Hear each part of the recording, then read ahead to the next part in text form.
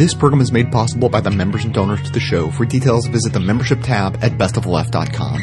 Now, welcome to the award-winning Best of the Left podcast with clips today from Netroots Nation 2014, The David Pakman Show, Disorderly Conduct, Radio Dispatch, The Jimmy Dore Show, Activism from Best of the Left, and George Carlin. And now today, we not only ask that rare question, is our children learning, but also, how are they learning? When you look at how innovation is used in our language, it's to talk about machines, right? Apps, tech. And that's actually quite fitting because at this point we've subverted everything that's natural and necessary to this mechanistic view of the world. When you look at how we talk about basic human needs, food, shelter, water, the stuff that human beings need to keep alive, or education, an example I'm going to unpack a little more, we're fully in this mechanistic place. We used to have a metaphor for education. The young folks will think I'm crazy. That was a garden, right? So we would nurture the intellect. We would cultivate an interest. The entailments of this metaphor, what it implies, is that children are organic matter, and they're all different, and there's some known things they need, in the analogy, soil, water, sunlight, but there's this magical alchemy that happens below the soil that the educators are responsible for. We've moved from this garden metaphor to the language of the factory, right? So we have inputs and we have outputs and we ratchet up expectations and the kid is a product of a good school. The entailments of that metaphor are that children are like widgets. They're all uniform, and why would the widgets need art? And the teachers are factory workers, and they do a thing to the kids, and it's all the same, and then they're on a conveyor belt, and they move to the next one after they've been tested, and a stamp is put on their ass, and none are left behind. This mechanistic language is so widespread that we have now monetized children. Right? We invest in the future and we invest in our kids and they're too small to fail.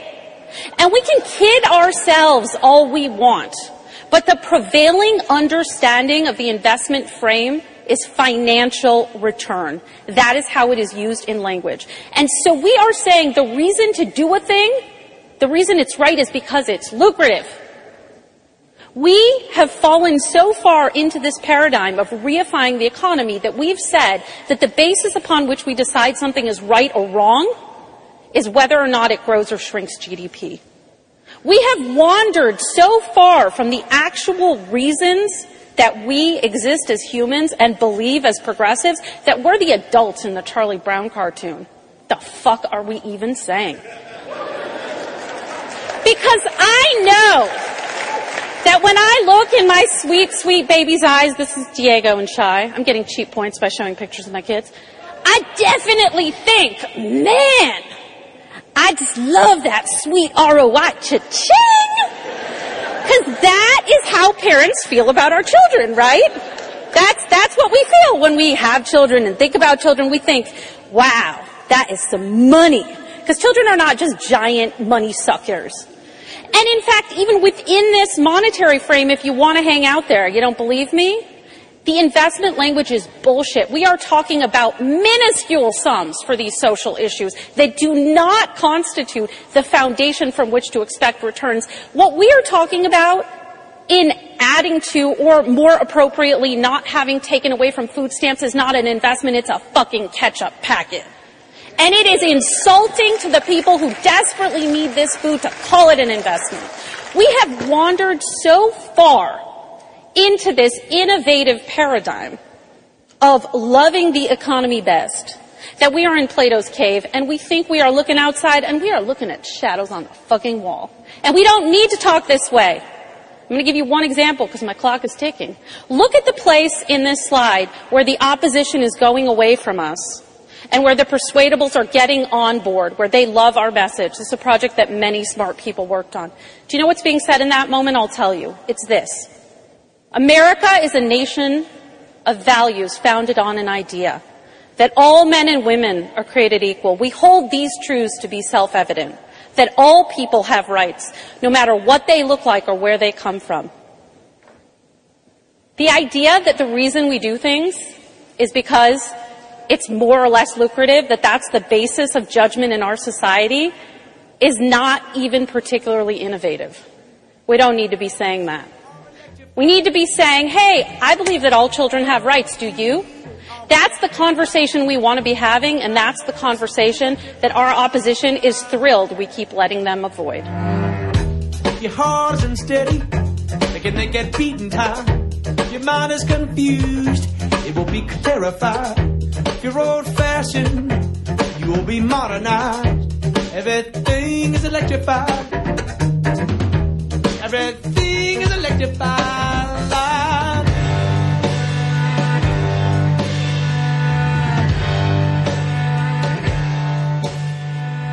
I'm joined today by Mark Nason, who is a professor of African American Studies and History at Fordham University, also co-founder of the Badass Teachers Association, the largest education activist group in the nation. The topic today is corporate influence on education. And Professor Nason, you know, I think if you were to say to many people, what is the effect of corporations on education? They might come up with something like, oh, is it the kind of corporatization of college, or is it Doritos and Coca-Cola in vending machines in schools? But we're really talking about something far more sinister, aren't we? Absolutely. The corporate influence is shaping what every child will learn from pre-K through college. And it's being done largely through influencing government bodies to impose curricula that teachers think are burdensome and inappropriate and sometimes abusive. And the best example of this is the Common Core standards, which are now being presented as if they were a bottom-up initiative by teachers, educated, and elected officials organized through the states, when in fact $200 million of Bill Gates' money was given to governors' bodies, to PTAs, to teachers' unions, and foundations to try to push this initiative. And when we in New York State experienced for the first time tests aligned to Common Core, teachers, parents, and educators were just shocked that this had been imposed on them without any discussion and also without any ability to modify them. Talk a little bit, if you can, about the impetus for, in other words, why do big corporations want to get involved in education? What is the ultimate goal? Well, one of them is this is a huge market. It's, $788 billion market of government expenditure in education that test companies, technology and software companies all see as a tremendous market if you can standardize teaching enough so you can develop nationwide products for the market. So test companies stand to make huge profits if there is a national curriculum that is uniform across the country. So that's one motive and then people who are trying to develop a procedure to have the entire process digitized stand to make a lot of money from the software. But there's another motivation, and that is that a lot of businesses feel their labor force is not being properly trained by the public schools and want to make sure that there's kind of a uniform level of training so that if somebody graduates from high school, they can be employees who can plug right into their companies. Do you see a connection, or do you see as two unrelated issues, what you and I have just been talking about for the last few minutes, and the issue of both the rewriting of textbooks with a kind of religious impetus or through a religious lens that we're seeing catalyzed quite a bit in Texas, as well as the fight to teach so-called controversies around, for example, evolution? Do you see those? Are these completely unrelated issues? These are completely different initiatives. What's very interesting is that the people behind Common Core are very much opposed to those grassroots conservative initiatives. That's what makes this so complicated.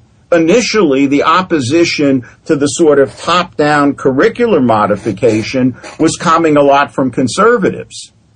And it took a while for liberals and progressives to realize, wait a minute, when big money shapes education policy, that's a subversion of democracy.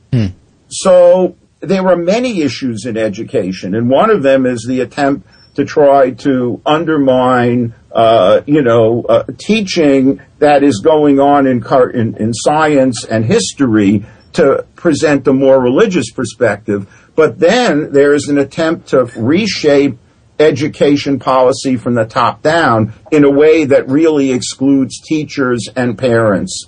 So we have a lot on our plate. And talk to us a little bit about once we see, or what do we know, I guess, is the best way to ask, about what the effects are on students who go through the education systems that are so influenced by corporation. What then is the effect when they later in life enter the workforce, for example? Well, this is a very interesting question. I'm a labor historian, and I've done a lot of research in the 1930s when the largest corporation in the country was General Motors. Now the largest corporation in the country is Walmart, which starts off its associates at $7.50 an hour, even though its CEO makes $16,000 an hour.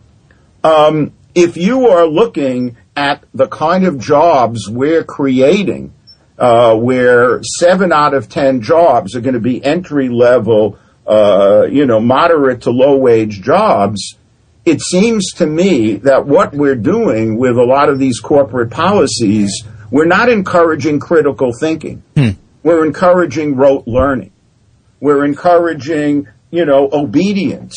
We're you're taking out literature, for example, and putting in sort of, very narrow textual analysis. You're removing a lot of studies of history. You're removing hands-on science that is experimental for things which can be done on a computer. It's amazing. As you're saying this, and I don't know if this is my kind of cynical mind going to a dark place, what you're saying in a way, and connecting it to Walmart as the biggest employer, is reminding me of when I read the great book Brave New World by Aldous Huxley, where there was a deliberate effort based on the knowledge that if everybody is very intellectually curious and fully equipped with critical thinking and other resources, there are many jobs that they simply would not do, they would not tolerate. Thus, there were people that were educated or raised in a particular way to tolerate those jobs. David, you are right on target. I actually have a former student who's now a professor at LSU. Her next book is going to be on the Walmartization of education. What we have is an enforced standardization from the top down to reduce education to the lowest common denominator and take the creativity out of the classroom. And we're starting kids from pre-K. We're removing play. We're removing recess. All kids do is study for tests. And the tests are expensive. So what gets pushed out when budgets are strapped? Arts, music, science, school trips. It's almost like you're making kids adapt to a brave new world of low-paid work where they have little autonomy and authority. In the last bit of time we have here, can you give our audience some ideas as to how they can work to counteract what we're seeing? Okay, the best thing you can do is if you think testing in your schools are excessive, have your kids refuse to take the tests. There is a growing movement of test refusal or opting out around the country. And you're talking about the standardized tests, right? Not just tests within class. Tests. Yes. Okay. I'm also saying if your kids have recess canceled to study for tests, tell the school that's unacceptable.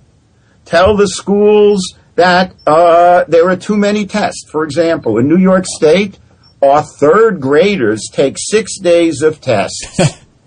90 minutes a day. They take more tests than you take to get into law school or medical school.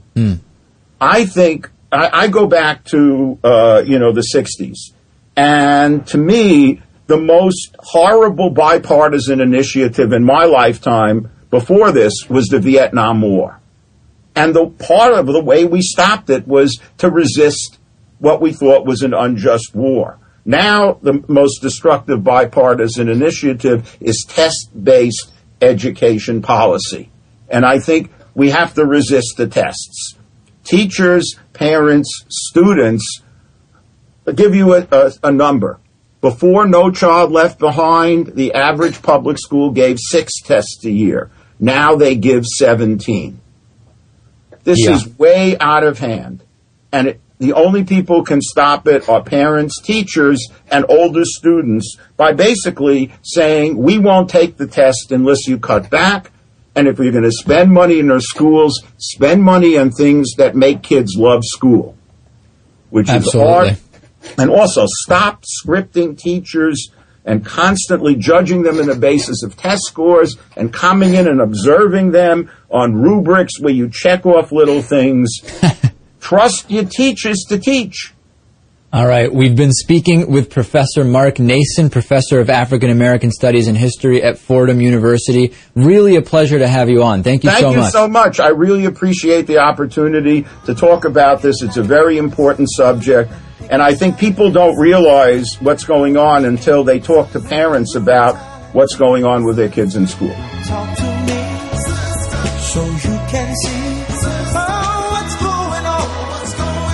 What's going on? Yeah, what's going on? What's going on? As an anti-consumerism advocate, I'd like to encourage you to shop less, don't buy things you don't need, and only buy the necessities from local, independently owned businesses. That said, if you don't take this good advice, then at least there's a way to shop that helps support this show at the same time. Simply click through to Amazon.com, Amazon.ca, or Amazon.co.uk from the banner at BestOfTheLeft.com to shop at just one of the major companies with the insatiable profit incentive to help perpetuate the destructive paradigm of overconsumption and exploitative capitalism. Better yet, go ahead and click through to the Amazon site that serves your country just once, and then bookmark it to use every time you shop, which should be as rarely as possible. Your shopping experience will be identical to normal. It will cost you nothing extra, but 7 to 8% of the cost of your order in soulless corporate blood money will be siphoned off and used to tremendously support the production of this show. Thanks for doing the right thing, whether that be rejecting consumerism altogether or at least consuming in a subversive way.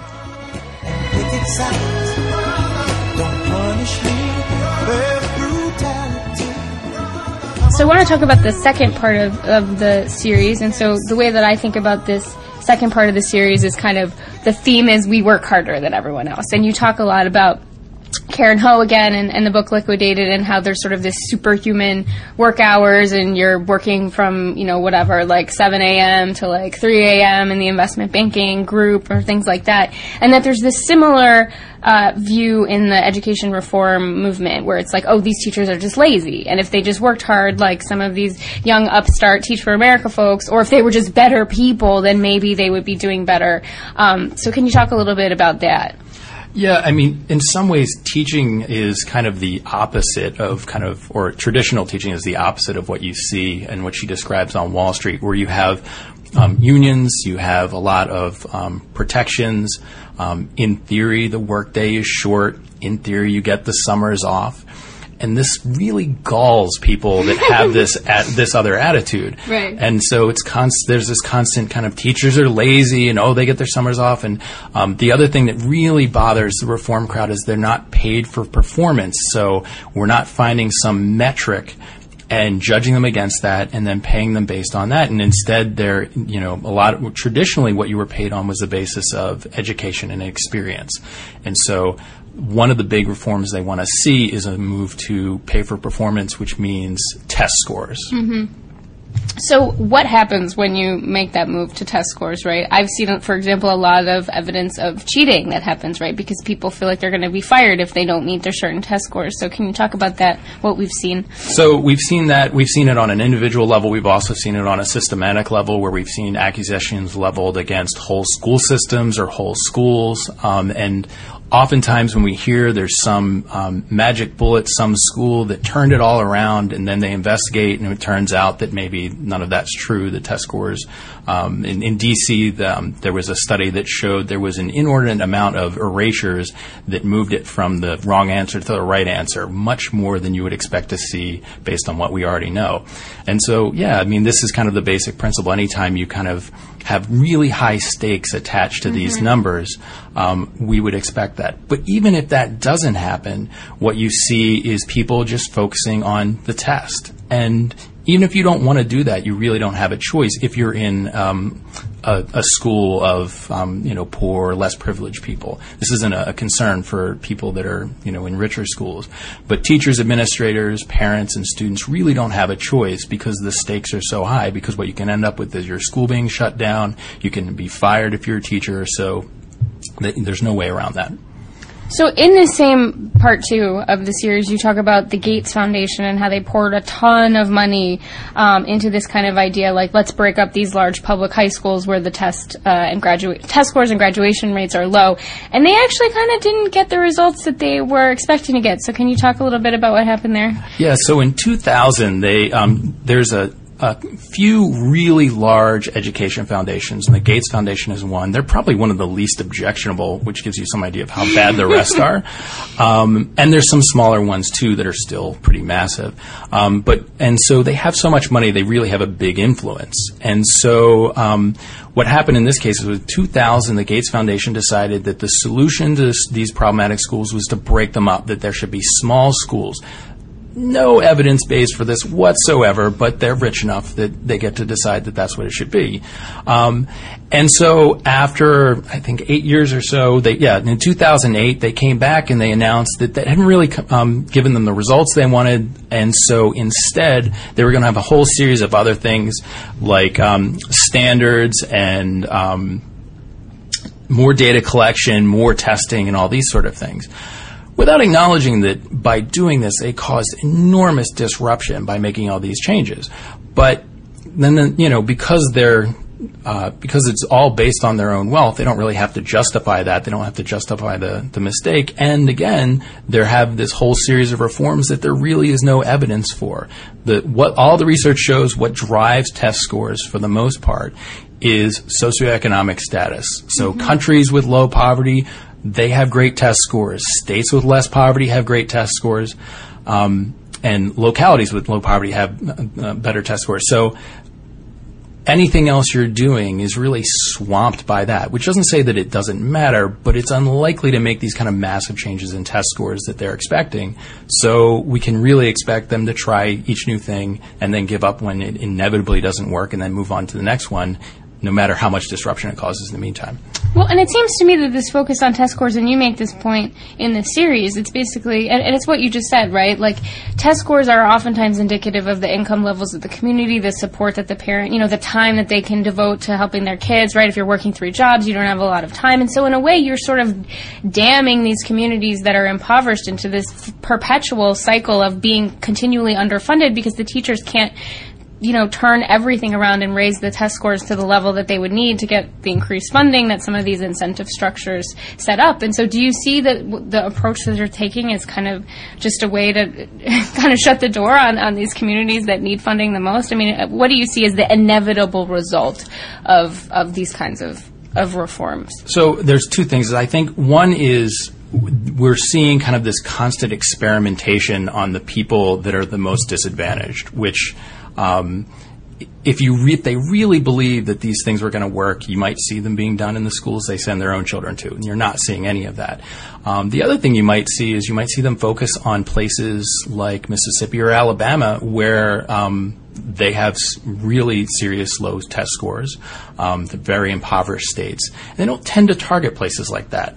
They're targeting places like Washington, D.C. and Chicago and New York City. They're targeting places that have a large African-American or Latino population, that are poor, that have strong teachers' unions, because in a lot of ways that's kind of the problem. And I think ultimately they don't believe in public institutions. They don't believe in public education. They want to believe that, or they want to convince us that charter schools are public, which is relatively unconvincing. But I think they truly believe that Markets are the solution to everything. Public institutions are no good.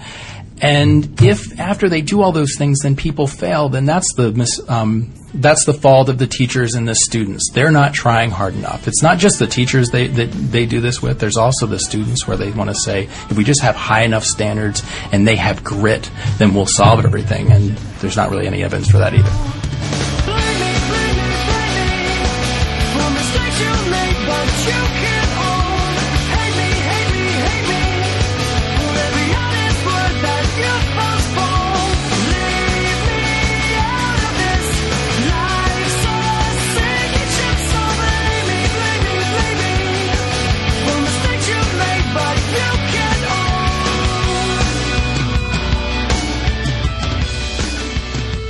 The model for many, many charter schools, you might have charters that have a very specific mission, like educating students with very severe disabilities, and those we can say that those kind of charters are in a different camp than the ones that have the mission of going into low-income neighborhoods, educating a lot of African American, fewer Latino, but students of color, fewer Latino, because then you have the English language learners in that population that charter schools tend to be less into teaching. But the schools that follow the model of go into these, quote unquote high need areas and make the kids perform really, really well, whereas the public schools in those communities aren't performing as well and we will outperform them. That's like a certain type of model of charter school, like the Success Academies. And those are the ones that I think need the most scrutinizing, because you're saying, okay, how are you doing this? Because the factors that contribute to, how students do in school, overwhelmingly those factors, it's not, how is the teacher teaching? It's what are all of the external factors that goes into why poor kids perform differently than rich kids, and those factors are all the common element there is poverty, not lack of quality teachers.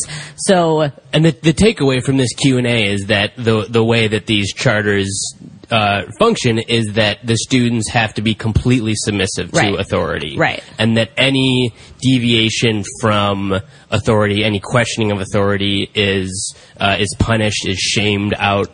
And not even any acting up, but getting up to go to the bathroom, getting up to sharpen your pencil, is seen as one domino that will precipitate the next domino. And then, as Goodman says, the theory is the next step, there will be bedlam. Right. So it's essentially broken windows theory, broken windows theory, meaning the littlest things need to be stopped so that bigger things don't happen in terms of crime and policing. It's that being applied to children. And again, most notably, when we were talking about models like Success Academy, being applied to children of color, which is I think where it becomes even more sinister. Like what children are we subjecting to this type of treatment?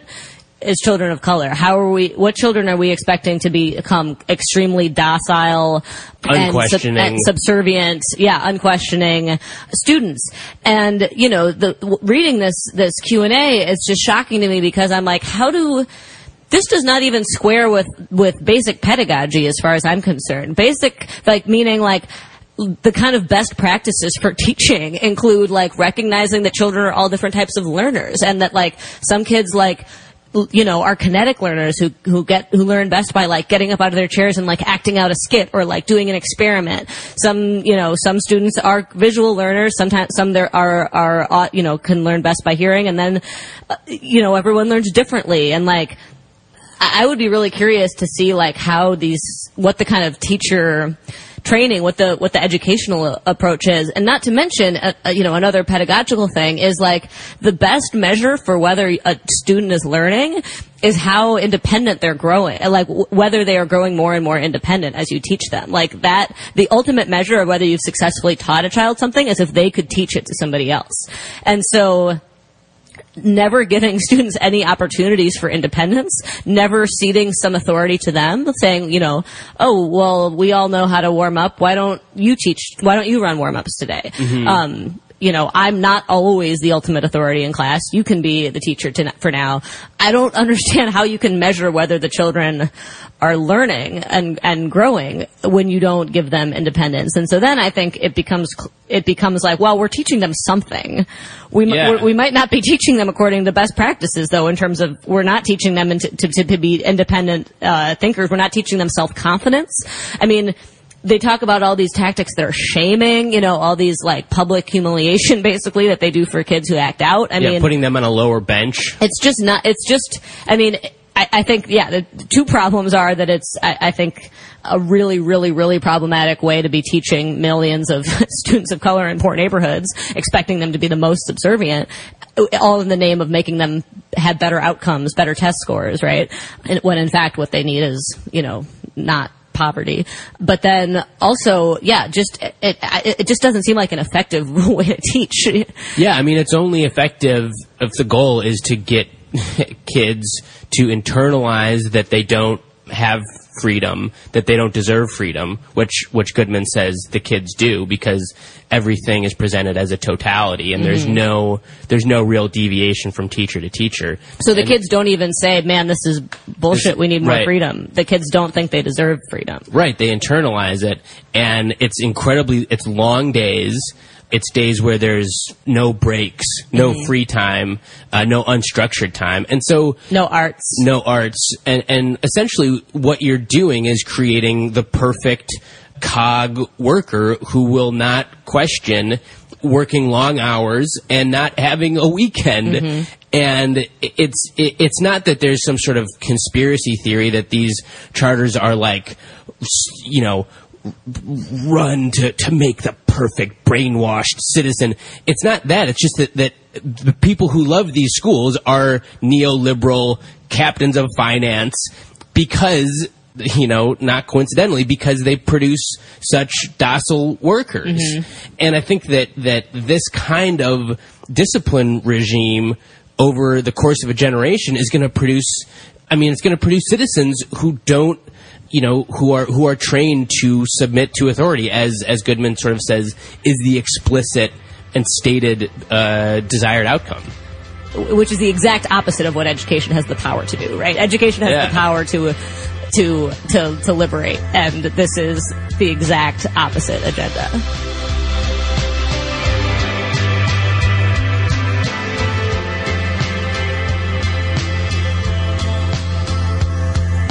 Here at Best of the Left, we know that it's not enough just to stay informed. You need to get active if you actually want to change the world for the better.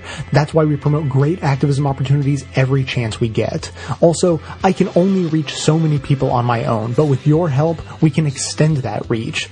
The episode show notes are most likely available on the device you're using to listen right now, and if they're not, you can see them on the website. Simply click the title of any segment you want to share and then easily post it to your social networks or send it directly to friends. You joining these actions and helping amplify the show to get even more people involved is critical to our mission to change the world for the better. Get started right now in the show notes on the device you're using, or visit the website from any device at bestoftheleft.com.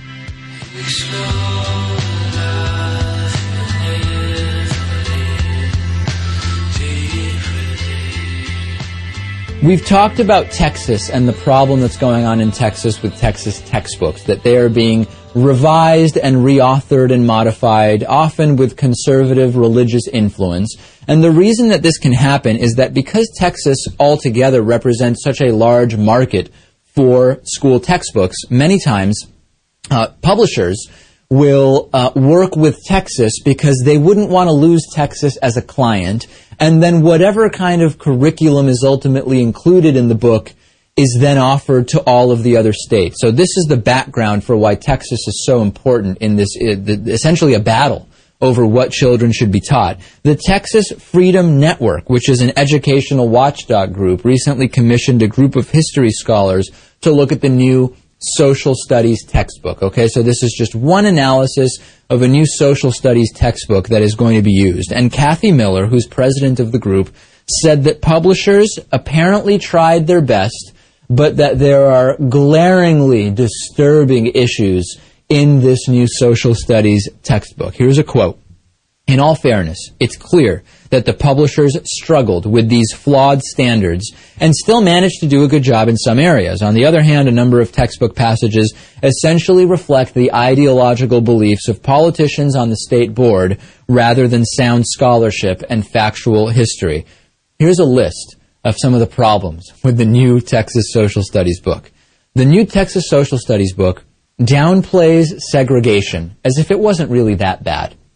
The new book contains cartoons depicting outer space aliens when explaining affirmative action to imply that those who benefit from affirmative action are less American or really less human in some way. That is literally the analogy that is being made by the book.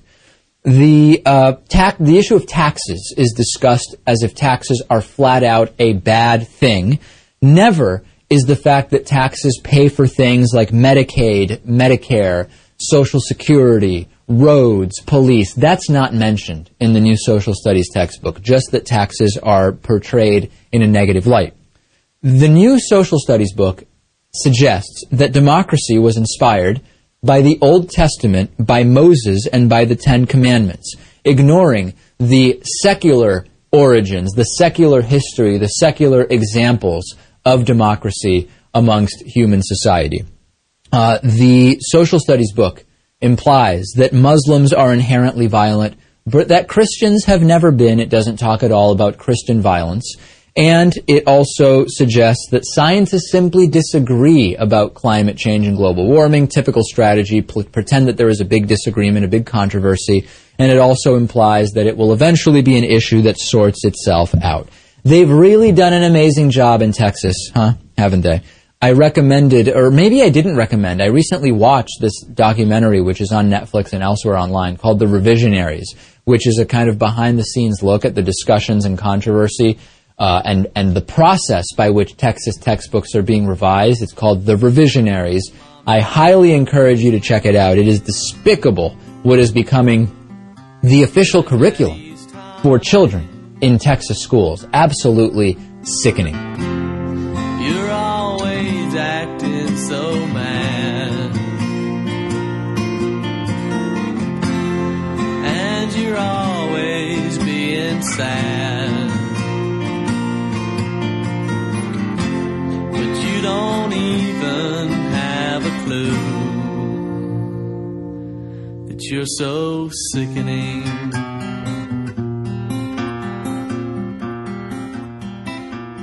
Right now, there's a paranoia wave sweeping across the right wing. Another one. And this time it's about education. As usual, they're against it.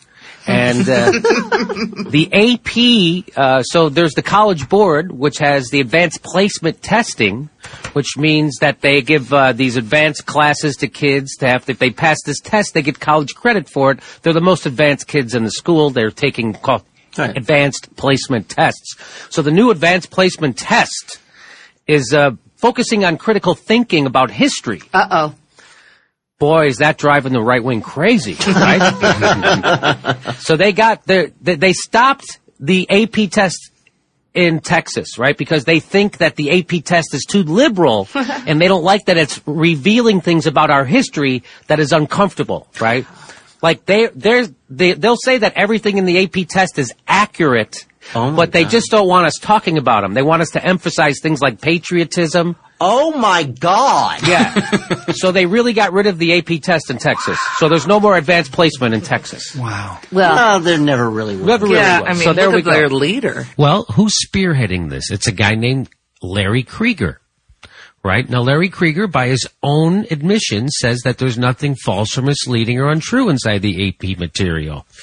Right? But he gets everybody worked up that it's anti-American. So who is Larry Krieger? Well, he owns a company named Insider Prep. What?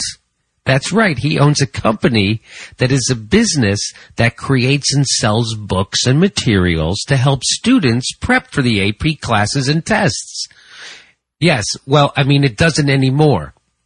Up until this year, because his books and prep material helped people prep for the old test, which was based on the old study methods where memorizing is more important than critical thinking.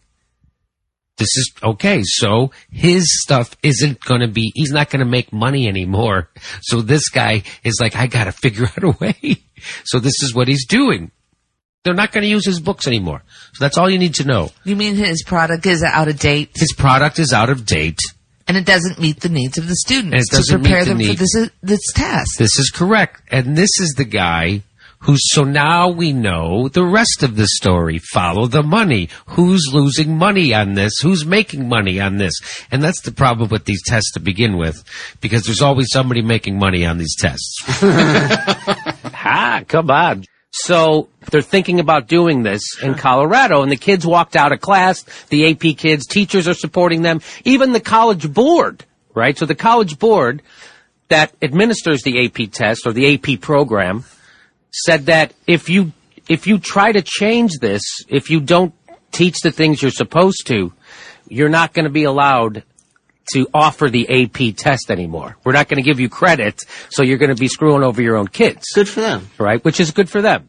So the students at the Denver Suburb School District, they organized a walkout in protest of the conservative leading school board's review of the AP American History curriculum. The school board proposed a panel charged with changing the AP history curriculum to involve stronger promotion of citizenship, patriotism, essentials and benefits of the free market system, oh God. Respect for authority, oh my God, and respect for individual rights. Holy smoke. While whitewashing or removing materials that might encourage or condone civil disorder, social strike, or disregard of the law.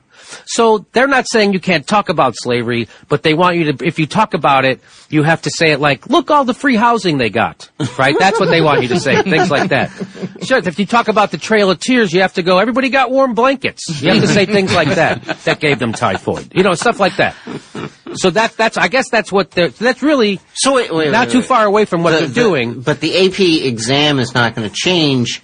They just want to make sure that the kids are completely unprepared to take it. Yes. Yeah, right. This is pretty much what... So are they suggesting to change the title of the class as well? Because they can't present that information under the title of AP History. You know, the ironic thing is... They can barely present it under the title History. Yeah. The ironic thing is that they did change a lot of things this year about... It used to be the AP History was mostly just memorizing dates and facts. Right?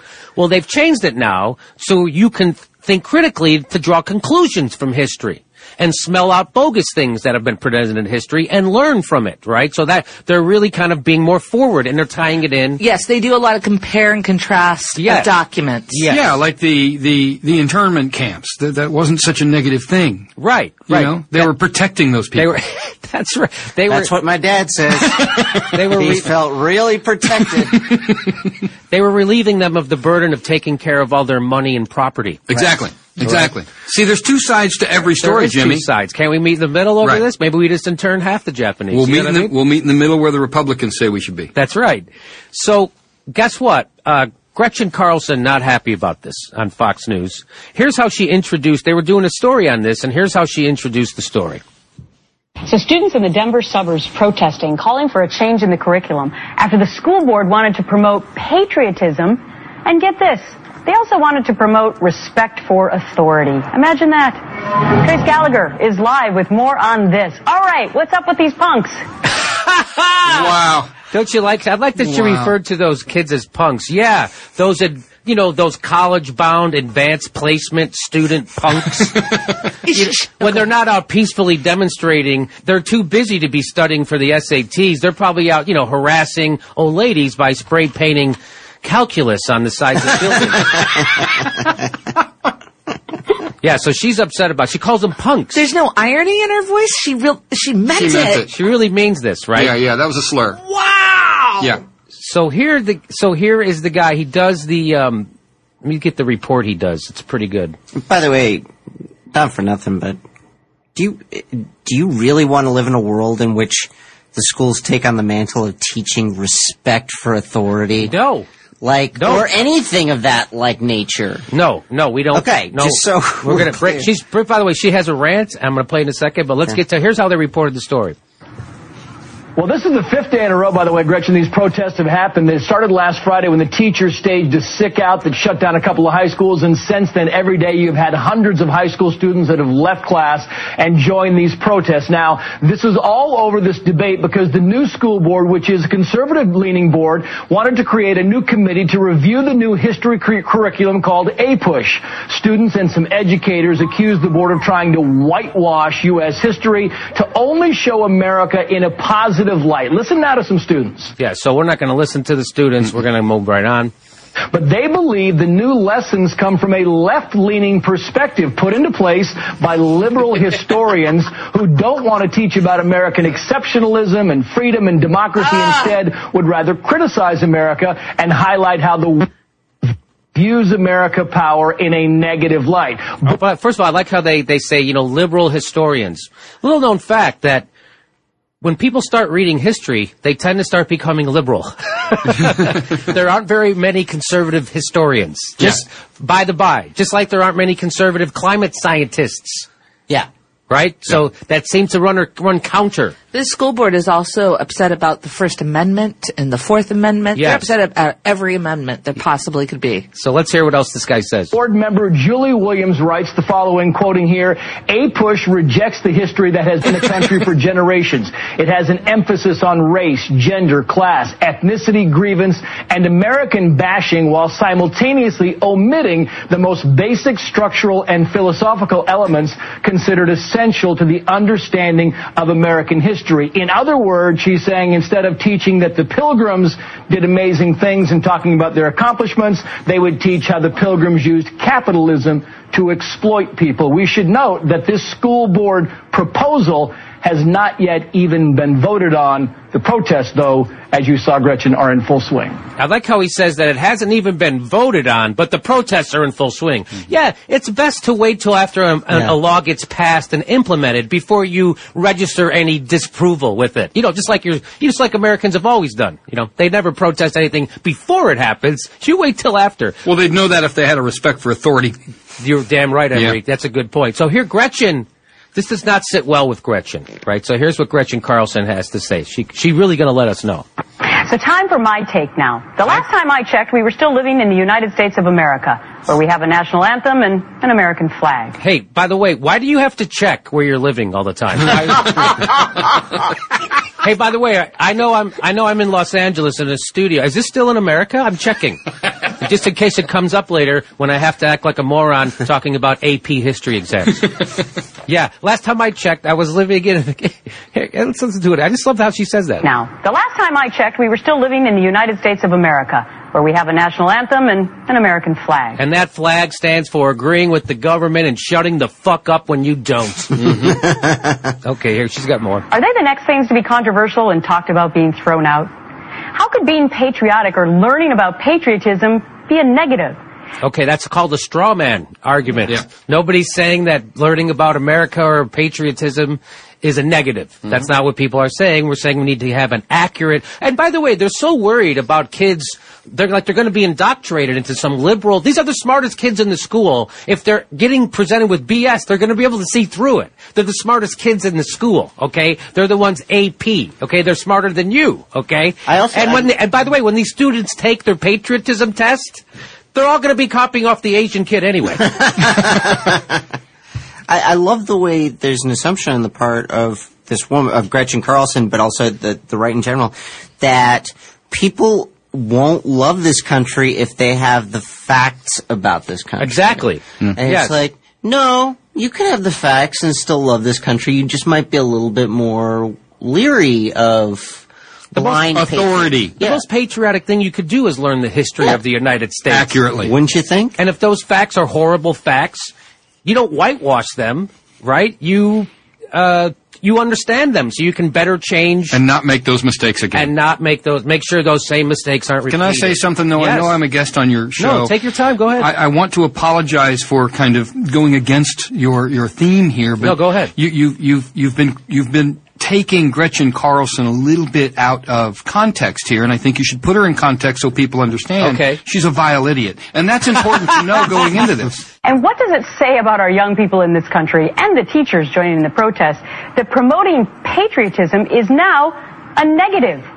Ironically, the new curriculum being proposed is all about promoting individual rights, like protesting. The new curriculum would also teach a free market system, like the one we already have. Okay, we don't have a free market system. We have one of the most heavily regulated market systems ever. It's very regulated, and that's why all those corporations and bankers spend billions of dollars lobbying lawmakers so they can write those free market laws to favor them. They try to rig the system so they can have an easier time of it inside their crony capitalism world, right? So there is no such thing. There is a free market, and the only people who have it are pirates, okay? And they live in Somalia. How's that working out for your free market? Okay? I also think if you really went and looked, you could find Gretchen Carlson somewhere complaining about how this is not a free market system. I bet you. Yeah, I'll bet you $1 billion it's out there. It would also encourage that there be no disregard for the law. Isn't that why we have laws on the books? Or have we come to the point where breaking the law is not... No, that's not why we have laws on the books, to teach people respect for the law. We have laws on the books to keep people from violating other people's rights. That's why. And from criminal malfeasance. We don't make laws so you respect laws. We make laws to help an orderly society. Okay. And we also change laws when they're wrong. That's exactly right. Okay, here we go. There's more. Now an admirable choice. Don't get me wrong, I'm all for freedom of speech and the ability to gather and state your claim. No, you're not. I don't think so. In fact, I think you're going to contradict yourself right now. But quite frankly, if you don't like it here, and you have a problem with promoting the basic freedoms that men and women have died for, protesting for the rest of us, and protecting us, then get out. Oh. Coming up on the show. Okay. So I would get out. I would gladly move to another country, but I'm afraid if I do, this one will bomb it. Yes. So Gretchen Carlson, the old love it says or leave if you don't like America, I'm all about protesting. Well, then why would you say get out if you protested? But if you don't like it, get out. Hey, guess what? This country's all about protesting, Gretchen. If you don't like that, why don't you get out of America? Because you don't like America, which is built by a bunch of protesters who overthrew their authoritarian government to start this goddamn country in the first place. Well, I think we can all examine this issue and see how important it is when they're electing school board officials that you need to participate in that, and you need to really know who you're electing. Because these elections go on all the time, and there's a new school board election going on in Glendale in our local area as well. And I think it's up to everybody in Colorado. They need to get their shit together and start figuring who they want on this school board. And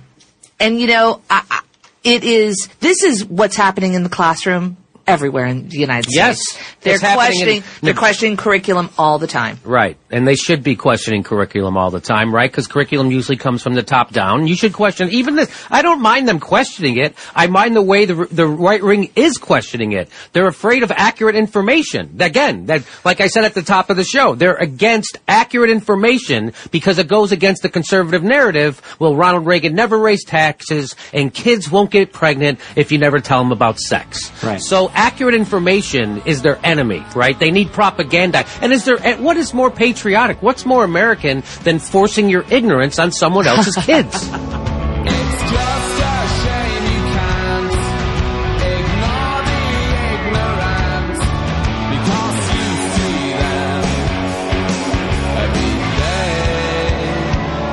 My goal with this show is to inform, inspire, and activate listeners to push for positive change.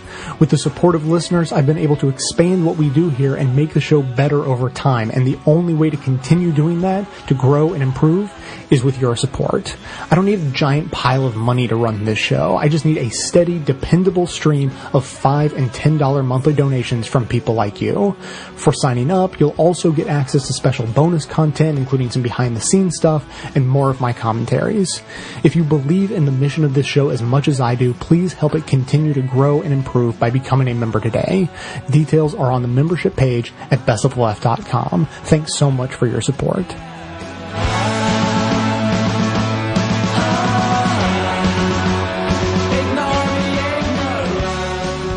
You've reached the activism portion of today's show. Now that you're informed and angry, here's what you can do about it. Today's activism: assessment reform and resisting standardized testing.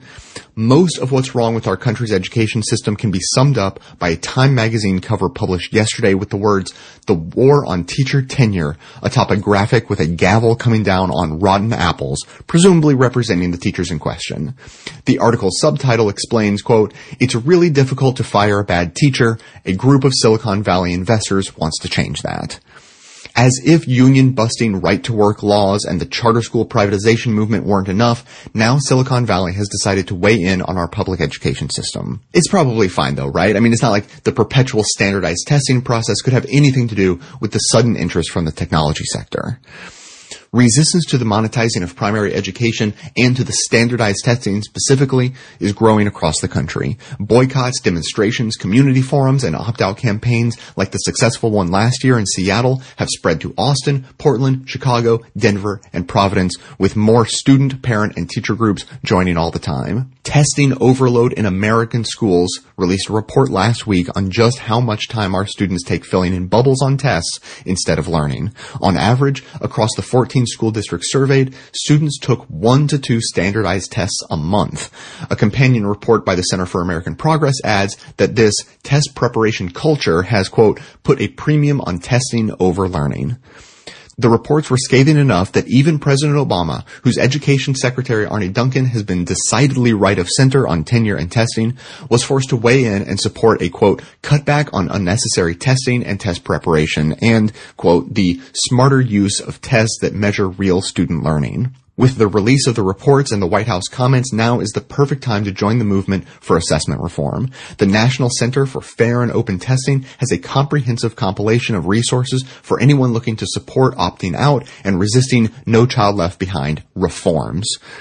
Visit fairtest.org for fact sheets on tests, explanation of federal policies, the consequences of high-stakes testing, and better ways to evaluate students and teachers. You can also sign the American Federation of Teachers petition calling out the Time magazine cover, which doesn't even accurately depict their own journalists' reporting, let alone the state of public education.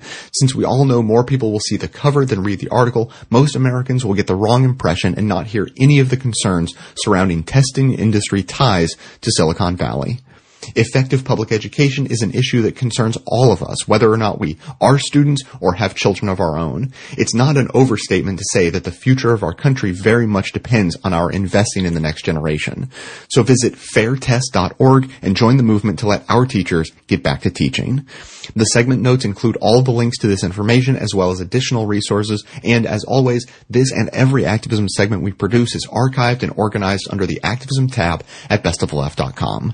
If education and having an informed electorate matter to you, be sure to hit the share buttons to spread the word about assessment reform via social media so that others in your network can protect themselves too. So take me to the leader, because it's time you realize that this is the time. This is the time for action. This is the time to be seen. This is the time for action. Time to be seen. They can laugh in our face, because we know we're right. Looking good's the answer. Living by night. Take me to the leader.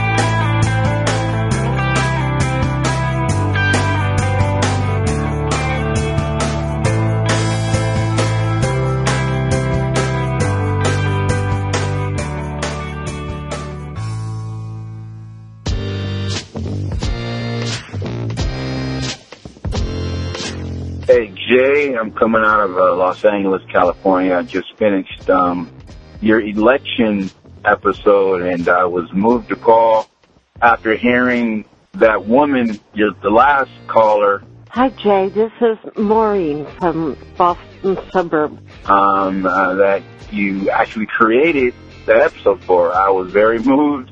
Today, I raised so far, and it's not even noontime, over 200 email requests for money for the upcoming elections. It was very sad and angry. I'm just climbing out of the hole that I was dug partially by the 2012 elections. There are millions of people in this country who have no idea that there is a vision for reform being worked on by groups like Mayday PAC, Wolf PAC, MoveToAmend.org, and others, and they're going to keep donating to political parties because they don't know any better.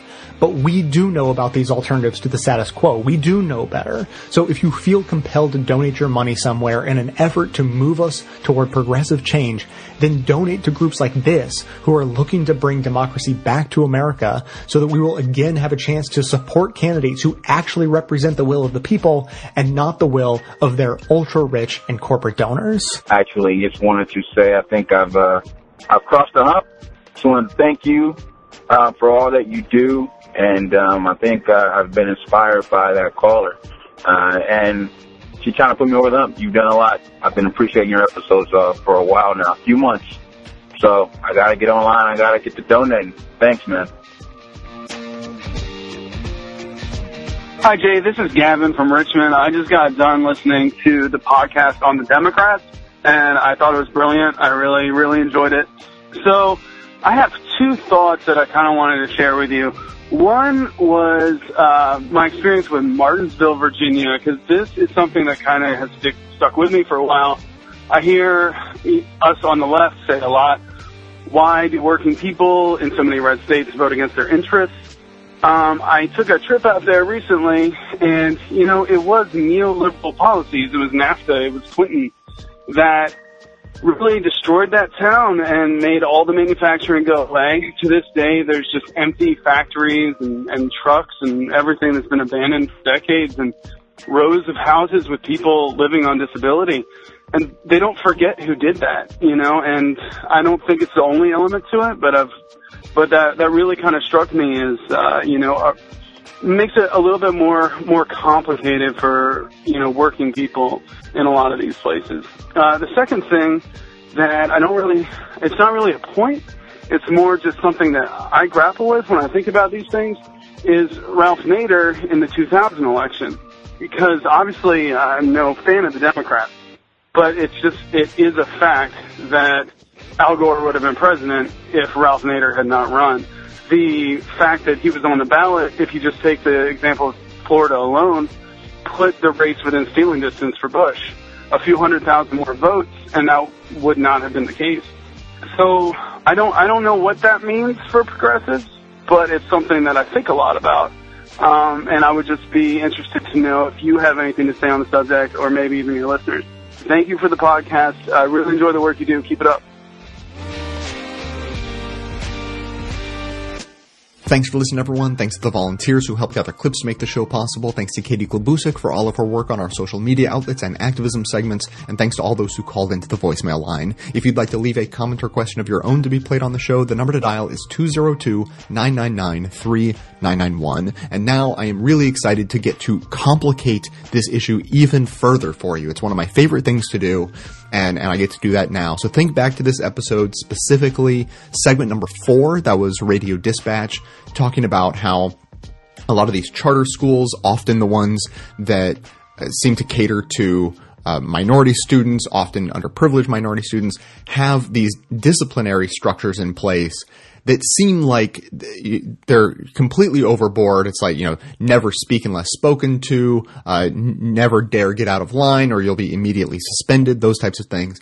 And so Radio Dispatch was talking about that as just being like generally fucked up and potentially racist, and seems like it's just working to create a new generation of docile worker drones for the big money assholes who run the companies that are so supportive of the whole charter school system. Well, I highly, highly recommend that you now, whether you're particularly interested in this topic or not, it is completely worth your time to go listen to the newest, as of the moment I'm recording this, the newest episode of This American Life. It's episode number 538, titled Is This Working? And they are covering the educational system, but not so much the education part and more the disciplinary side of school. And they look at all different age groups and all different methods of discipline and try to figure out, is any of this working? Does any of it make sense? And they go into one of those schools that is those hyper disciplinary schools. And, I'm not speaking for anyone, I'm not putting words in anyone's mouth, but basically their argument for their hyper disciplinary strategy is not because they want the people to be mindless drones, but they're trying to save those kids' lives. And I think they don't necessarily think these minorities are going to get themselves in trouble unless they're, perfect, docile, totally subservient to authority and so on. But they're thinking the system, the real world out there is completely fucked up and racist. And so, sort of the reality is these kids are growing up in an area and in a society that is going to fuck them up. It is going, if they are not, basically subservient to authority, read, police, that sort of thing, then yeah, they're going to get themselves either killed or arrested. So it definitely complicates the issue. You can at least see a little bit more wiggle room of where they're coming from. It still strikes me as completely fucked up and wrong. But it sounds a lot like the discussion that comes up over and over again, the discussion between, do we have to, is it more right to put your focus on telling, black people don't fuck with police so you don't get killed, or put that effort into, training the police to not be so biased against people of color? Do we tell women to have to be vigilant and not allow themselves to be raped rather than focusing on telling people to not rape? It seems like that exact same dichotomy to me again. So, as I said, definitely worth your time. Go check out that episode of This American Life.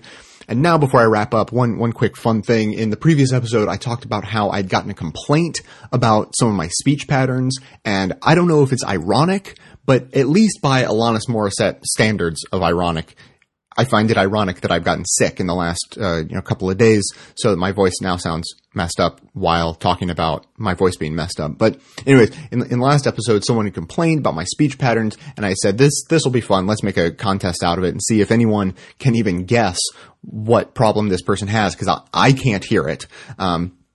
So Dave from Olympia, Washington called in. I produced a bonus episode for the members, so he went ahead and listened to that. But this is what his guess would have been. Jay, this is David from Olympia, Washington. I'm calling in on your contest that's not a contest with no prizes about your voice. And I've spoiled the contest. I've listened to the members' bonus show by now. But my guess would have been nasally. I think my own voice sounds a little nasally, and so I'm self-conscious about that. And maybe it's just you're another white guy. Your voice sounds a little bit like mine does to my ears when I hear recordings of my own voice. I listened to the entire member show, listening for a clip or any sort of anything at the end of your spoken sentences. I hear nothing. I cannot detect. I don't know what the guy's talking about. So enjoy. Stay awesome. And then besides Dave, I also received a couple of emails.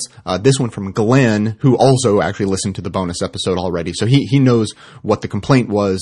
And he has this to say about it. He says, "Let me just state that as someone who served in the military as a linguist for 20 years and whose job it was to capture the intonation and inflection of people speaking foreign languages and rapidly adapt to changing tones and accents, I cannot for the life of me hear in your voice what this person is talking about." I listen to Best of the Left on mobile phone, iPod, car stereo, and PC, and your voice sounds the same through all those devices. My only guess is either he's listening to you using a piece of string and a tin can, or there may be some wiring in his brain that causes him to hear something that's not there. And then there was one other, and this is from Sean, and it's by far my favorite guess so far. I don't think Sean knows what the real answer is yet, and so he guesses, says, I've noticed you tend to waver pitch in the drawn-out final syllables of phrases. Usually you start out high, but then slide to lower in the very same syllable, kind of like a really short Gregorian chant, which I love, and it makes me laugh every single time I read it. And so that is not exactly the complaint the person had, but I will say, this is the hint for the day, that's the closest yet. Like, Sean's, I don't think, right, and it's definitely not the same word that the other person used to complain, but he's not completely in the wrong ballpark. So that's the hint for the day, but I'm gonna let this go through the end of the month, because why not? The vast majority of people don't listen to podcast episodes right when they come out, so letting it go for a little while longer will give more people a chance to have heard the call to action and call in their thoughts on the matter. But that is going to be it for today. Thanks to everyone for listening. Thanks to those who support the show by becoming a member or making one-time donations, as that is absolutely how the program survives. Of course, everyone can support the show just by telling everyone you know about it, leaving glowing reviews on iTunes and Stitcher, and by donating your accounts at donateyouraccount.com/bestofleft. Stay tuned into the show by joining up with us on Facebook and Twitter, and for details on the show itself, including links to all of the sources and music used in this and every episode, all that information can always be found in the show notes on the blog. So coming to you from inside the Beltway, yet outside the conventional wisdom of Washington, D.C., my name is Jay, and this has been the Best of the Left podcast, coming to you every third day, thanks entirely to the members and donors to the show from bestoftheleft.com. And it's a crying shame how we get so trained